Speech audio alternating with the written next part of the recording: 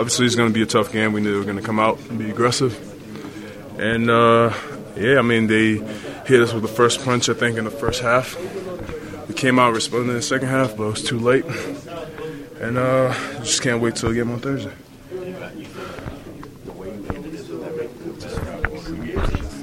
No, I hate losing. But you know what? I like the fact that we fighted. I like the fact that we fought there at the end of the game. And it's a little better because we fought and we made it a game even after the way they trashed us in the first half. But you know what? I still don't accept losing. Not like that anyway.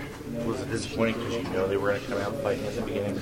Yeah, I mean we all knew that. I don't know what it was, man. They just threw their best punch, and we live to fight another day, I guess. Talk about Iguodala's play today. He was all over the place. Yeah, you could tell he really wanted it. You could tell he really wanted this win. Came out, he was very aggressive. He was on the boards. He was finding open guys. He was all over the floor. Like you said, he's all over the boards, all over the stat sheet. So you could tell he really wanted his win.